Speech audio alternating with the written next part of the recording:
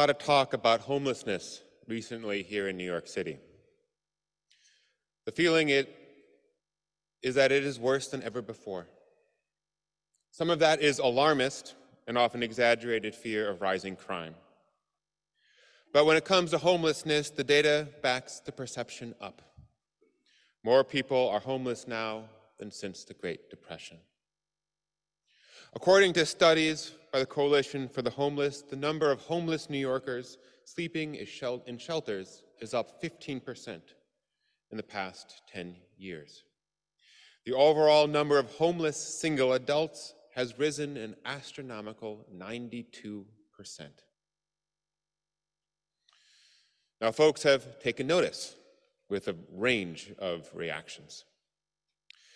In our own neighborhood here on the Upper West Side, where this congregation is, when homeless folks were housed at the Lucerne Hotel during the pandemic, a bitter battle erupted between people who saw the housing as compassionate and those who saw it as blight. It got ugly. A noose was hung in front of the hotel. Citizens complained that the neighborhood was going downhill, and parents worried that their children were unsafe. Our politicians noticed as well. Last fall, our mayor, Eric Adams, put forward a policy that homeless folks could be forcibly removed from the street by police and hospitalized. He argued that this was for their own good. They could finally get the treatment that they needed. And the public good would be served as well. Cleaner streets, parks, and trains. Now, I know that most people in New York City probably would prefer to not have homeless folks around. Part of that, hopefully, is a humanitarian reason. The hope that those who are currently privileged enough to be housed are saddened that anyone in this city of such great wealth and privilege have to live without a permanent place to be. They want, for those people, a better life. But let's not be naive either and pretend that concern about homelessness is the same as concern for the homeless. Many people simply want them gone. It is more an aesthetic concern than anything else. The homeless are unpleasing to the senses. To many, they make the beautiful park ugly. What is often unstated but widely felt is that it would be better for everyone if they were just removed from public view. The forced coercion by the police through Adams' new policy is just one example of that often unstated sentiment. The fact is, unfortunately, that there are not enough hospital beds for mentally ill homeless folks, nor is the process of outpatient treatment after release especially effective. Often people are released with prescriptions and plans, but without a place to stay, and unsurprisingly, they return to homelessness once again, with all its dangers and instabilities that lead and further mental illness and addiction. Our cities and many of our assumptions about models for addressing homelessness, they are founded on two false and harmful assumptions. First is that people who are homeless willfully, that they are choosing in some obstinate, obnoxious way to inflict their presence on the public, maybe because they feel like it, or they're lazy or refuse to work, or possess some moral failing that leads them to do such a thing. Second, that if you treat whatever problem they are having, whether it's an addiction or mental illness, that they would no longer be homeless. Thus, it is humane to force a homeless person into a hospital for treatment because it will give them the tools they need to overcome their mental illness or addiction. They'll turn their life around and they will be cured. Part of being Unitarian Universalist, the tradition of our congregation, is that we are science-driven. We are data-driven. We believe in reason and rationality. And so it is important that we understand what actually causes homelessness. Mental illness and addiction are not the primary reasons for homelessness. Many people think they are, but they are not. Homelessness is about a lack of housing. It is easy to blame mental illness especially. Mental illness makes it their problem. It doesn't have to do with anything the majority of housed people have to worry about, how we may live our lives, those of us who are privileged to have a roof over our heads. Focusing on mental illness and also addiction lets us just treat the individual, give them medications, and make the problem and them go away. Homeless people are just people with personal problems. We should help them, of course, through treatment and services and counseling, but it's not really about the rest of us. Let us be honest that this sounds a lot like another argument, an argument that most of us on the left deplore, an argument we hear from the conservative right that blames the mentally ill for gun violence. We know, as reason-based, scientist-based, data-driven-based people, that the true reason for gun violence is the availability of guns. We know that most people with mental illness are not violent, but it is easier and more convenient to bray about mental illness and then deal with the real underlying structural problems. That would require real change and hard work and sacrifice in giving up something that we enjoy. Now, the left's belief that mental illness causes homelessness is similarly misguided, perhaps not with the conspicuously insincerity of the right or the duplicitousness of the mental health argument around guns. But the result is the same, blaming individuals for a societal problem. It's an effort to avoid the more difficult and painful structural solutions that we need when it comes to combating homelessness. For politicians like Adams, it is easy to act macho, to throw the weight of the police around at problems, as if the homeless are some wayward youth or rebellious child who need a timeout in a hospital bed before learning the errancy of their ways. It is easy, as our nation does with our prison system, to score political points by removing people that the wealthy, the comfortable, feel uncomfortable around.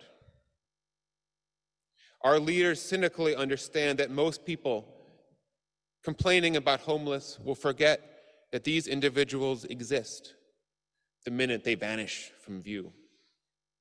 Just like most Americans think little about the millions of Americans incarcerated, more people than any other country in the world.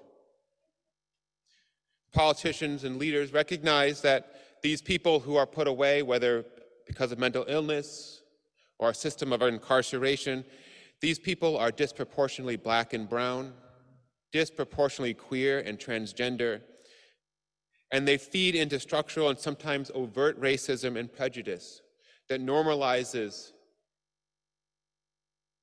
removing these people from society as an acceptable and unavoidable reality.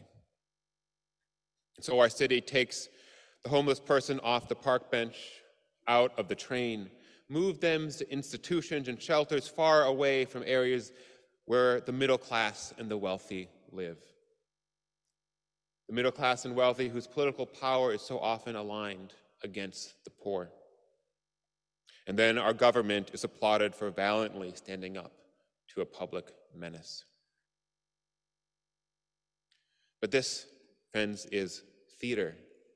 It is cheap political talk. It pretends to treat the root causes of homelessness while knowingly treating only their symptoms in order to look tough and effective and politically astute. It treats people suffering from real and preventable trauma as essentially criminals. Again, homelessness is not about mental illness or addiction. It's not about criminality. It is about a lack of housing. How do we know this? We know because study after study tells us. We know because statistics show that the overwhelming factor in places where high rates of homelessness exist are also the places where high housing costs, not a lack of social services, exist. Places with the highest rates of homelessness, places like New York City and the West Coast, have some of the best social services available, especially compared to places like the South, like Florida and Texas, where they proportionally have far fewer homeless people. It's because there's affordable housing there. It turns out that what makes people homeless is not being able to afford a home. It is living so rent poor that the minute your life takes a turn for the worst, you have no wiggle room, so you lose your home. Certainly, mental illness and addiction can contribute to this. But if a person can afford a place to live, then even those who struggle remain housed because they aren't living on that razor edge of poverty. We only have to look at Florida and Texas and other places in the South, places that we in New York City, the liberal beacon, don't look at for solutions to our problems. But there, when people have affordable housing, they overwhelmingly take it, and homelessness is less. And when it is not available here on the West Coast and other high-density cities, people have no place but to find shelters, which are often dangerous, or live in the street. The problem here and in New York City and elsewhere is that we simply don't have enough homes. There are not enough places that are available for people to live. We need to build more. We need to build them everywhere. The solution is both complex and simple. There are tons of unwieldy rules and laws and dysfunctional landlords and regulations that make building housing difficult in this city. And it is expensive. That is the complicated part. But what is simple to understand that we can do as people, as individuals, and as a community is to recognize that part of what is holding up affordable housing in this city is that many New Yorkers are prejudiced against the poor. It's not just that people don't want homeless people living on the streets. It's that they also don't want them living down the hall from them, or next door, or down the block. The issue is not just an aversion to homelessness, it is to the people themselves and what they represent and all the fears that they bring up for so many people in this city. You may have heard the phrase NIMBYism. This stands for not in my backyardism. It is common in New York City and in many places of privilege and wealth and even to the middle class.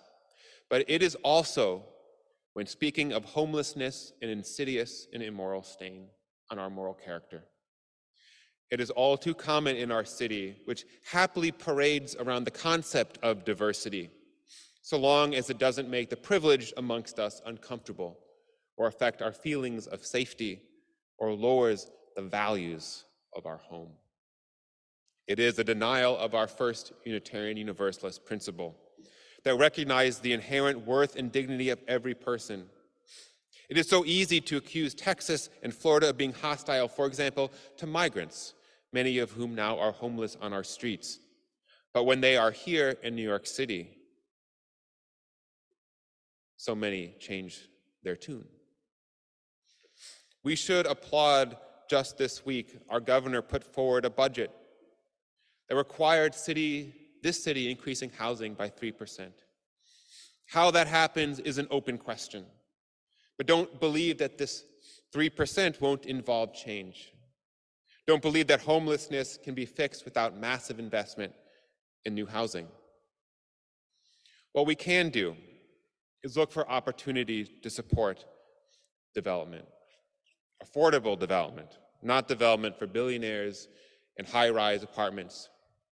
We can make sure that we are the voices for that kind of building that makes our city more equal and diverse and compassionate. We can push back against the fear-mongering, against those who warn us that our neighborhood will go downhill, that the family-friendly quality of our community will be at stake, that the children will be afraid.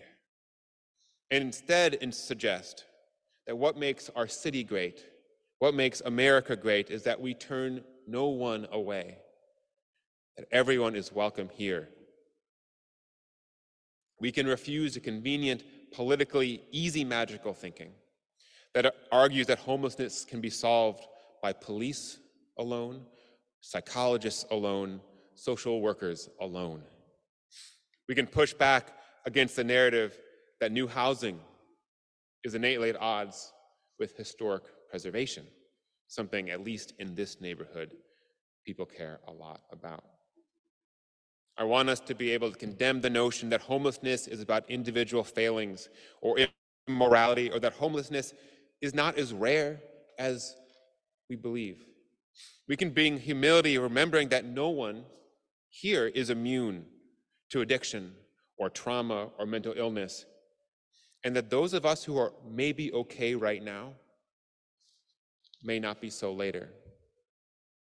The housed are not housed because they are better people, but because they are more fortunate in this moment. So let us insist again and again that if we actually do care about homelessness, if we actually do care about those people who are homeless, or even just housing insecure, that we will do everything we can, not to talk tropes and cliches about more funding for social workers and psychologists or police, if that will somehow magically fix the problem. That we will support more permanent, safe, affordable housing in this city, even if it means changes to our community, to our neighborhood, to our street, maybe to our building itself. We will remember that the first principle of our tradition means that everyone deserves a place to live. Everyone deserves safety and shelter. That first principle applies here and now too. May we help make it so in this city we love. Amen. Hi, Reverend Schuyler. Hey, Deb. Thanks for joining me. Thanks for having me. It's great to be here with you. Yes, thank you. So I want to jump right in. Your message today was about homelessness. What brought this up for you? Like, what inspired it? Why now? I find that your messages are always so timely, but why now? And this specific message. Yeah, so there's a lot of conversation right now in New York City, especially, but also all over the United States about homelessness.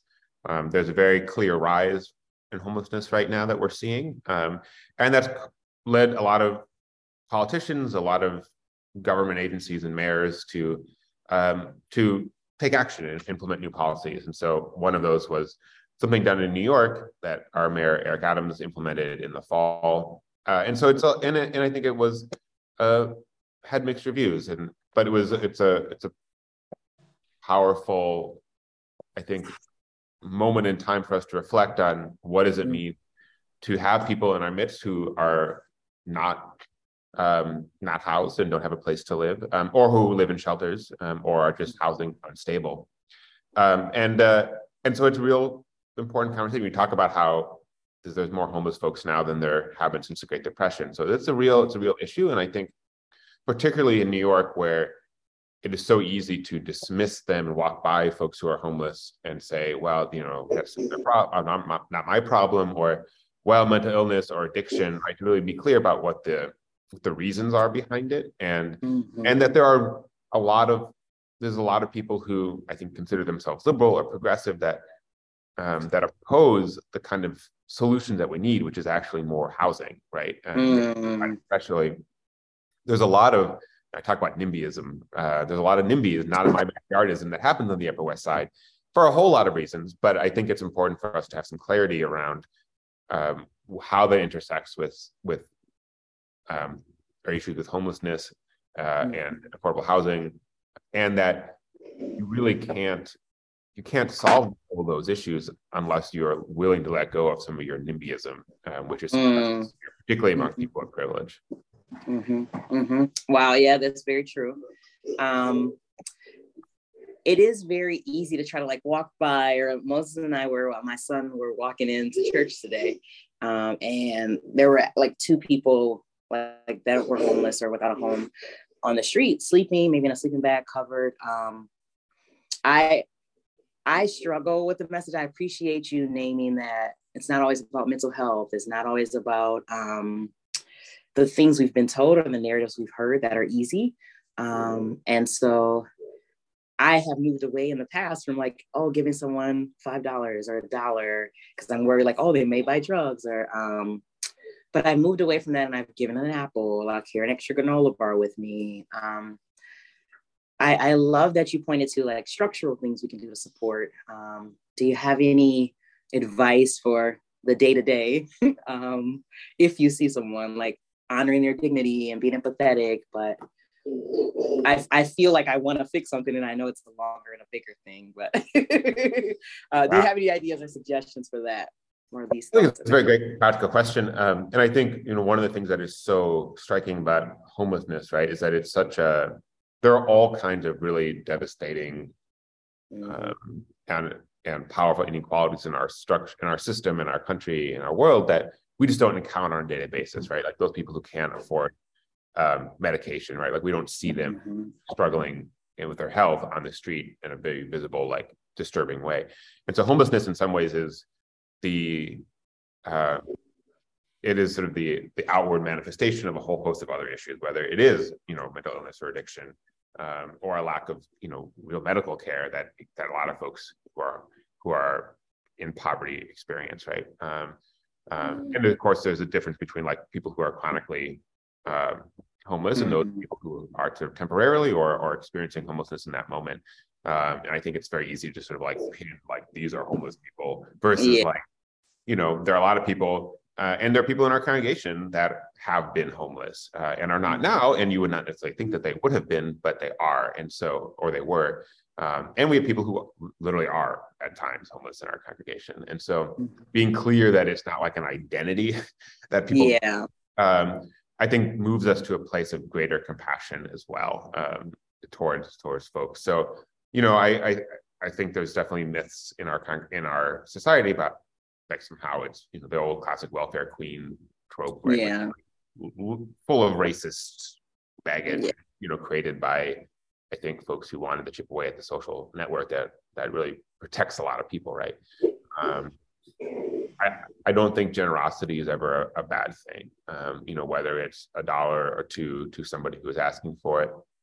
Those folks are not getting rich off of sitting there with their can or their, cardboard sign, right? Like, whether they use it for drugs or not, or they just use it for a coffee or for a bagel or whatever.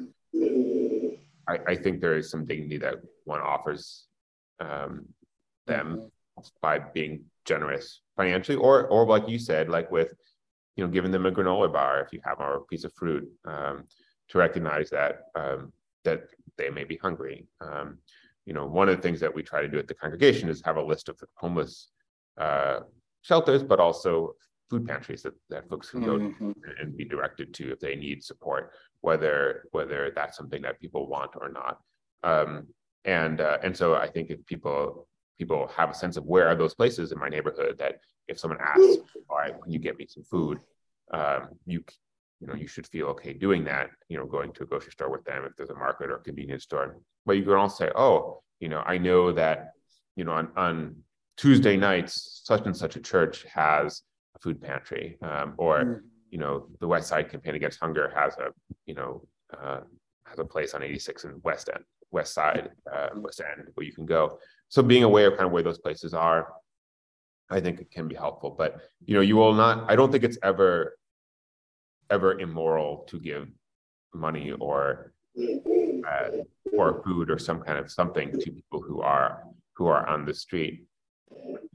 It's not going to break their life. They're not living the high life there with the people throw them. And so if you're worried about being taken advantage of, I think that's kind of. I'm recording, buddy. Sorry. Okay. I agree with you. It reminds me of one of the scriptures, like many of you have entertained angels or something, like you've been unaware, but you've entertained, like just being kind and giving and putting good energy out into the world is always a positive, hopefully thing. I think that's absolutely true. And to recognize that a lot of the folks who are struggling who are on the street are not people who have had easy lives, right? Like they're not those in this. They're not people who are somehow worse people than you or I are fortunate to have a place to stay at night. They're people who often grew up in really painful environments who, have struggled with a lot of things, and that our society is not taking care of them as we should have. And that's true for people who are born into poverty, but it's also true a large part of homelessness in big cities are transgender teens, queer teens who've been kicked out of their parents' homes. Yeah. And so a lot of folks, it's a very complex issue. And so I think we have this idea of like who these folks are. And we really need to, I think, move away from these tropes that have been used and I think cultivated in our society to be used as reasons to cut social services and to be compassionate and move from a place where we see their humanity, and then be willing to do what actually is helpful for them, which is to make sure we have housing, right? And that's often more difficult and complicated and expensive. And also you face people who have a lot of privilege who don't want public housing built in their communities, right? Or they worry about the children or whatever, you and I both and like, right. With the Lucerne Hotel drama that happened on the Upper West Side during the pandemic, that was a hugely overblown crisis that people seem to pretend was real. And I remember walking by multiple times during that and literally seeing nothing. The hotel restaurant that was there, which is a very nice hotel restaurant that's like clearly appeals to kind of an upper class clientele, was on record by saying we never had any issues with the folks who were staying there. And so a lot of this, I think, there's fear mongering. There's some degree of hysteria around what will be like, but we have to overcome that. And as people of faith who really say we believe in things about inherent worth and dignity, right? Like we have to be willing to stand up against that NIMBY tendency that we all have to some level, but be more aware of it is important. Thank you. As we end, my final question is, were there things that you had to cut or you couldn't include in the message for whatever reason? Yeah, I think ideally I would have been able to talk more about the specifics of the Upper West Side and New York in general. There's a lot there that I think culturally is impactful. I think some of the most like enlightening and also disturbing things I've seen during my time at Fourth Universalist is going to like preservation committee meetings or like town halls, and just the level of vitriol and self-righteousness and anger directed at people who are looking for creative solutions around housing, and this conflict between preservation of the neighborhood and affordable housing. It feels like a false conflict, and also feels like a unnecessarily emotionally charged one where people are living in places of fear and anxiety rather than sort of hopeful solutions. And that maybe that'll be another sermon, particularly if things escalate with our with homelessness in the city. But I do think that Deb, as you know, like we are a steward of a historic building in a landmark district. I have spent a huge amount of my life in the last 6.5 years working hard to preserve this building and this neighborhood that it is part of. And so that's a very near and dear issue to my heart. And also, like, I don't see that as somehow opposed to the issue of affordable housing. And I think as people who live in this city and live and care about this city have to be able to be creative and imagine a world where those two things work together and complement rather than threaten each other. Thank you. All wonderful, good points. much more reflection to come, I'm sure.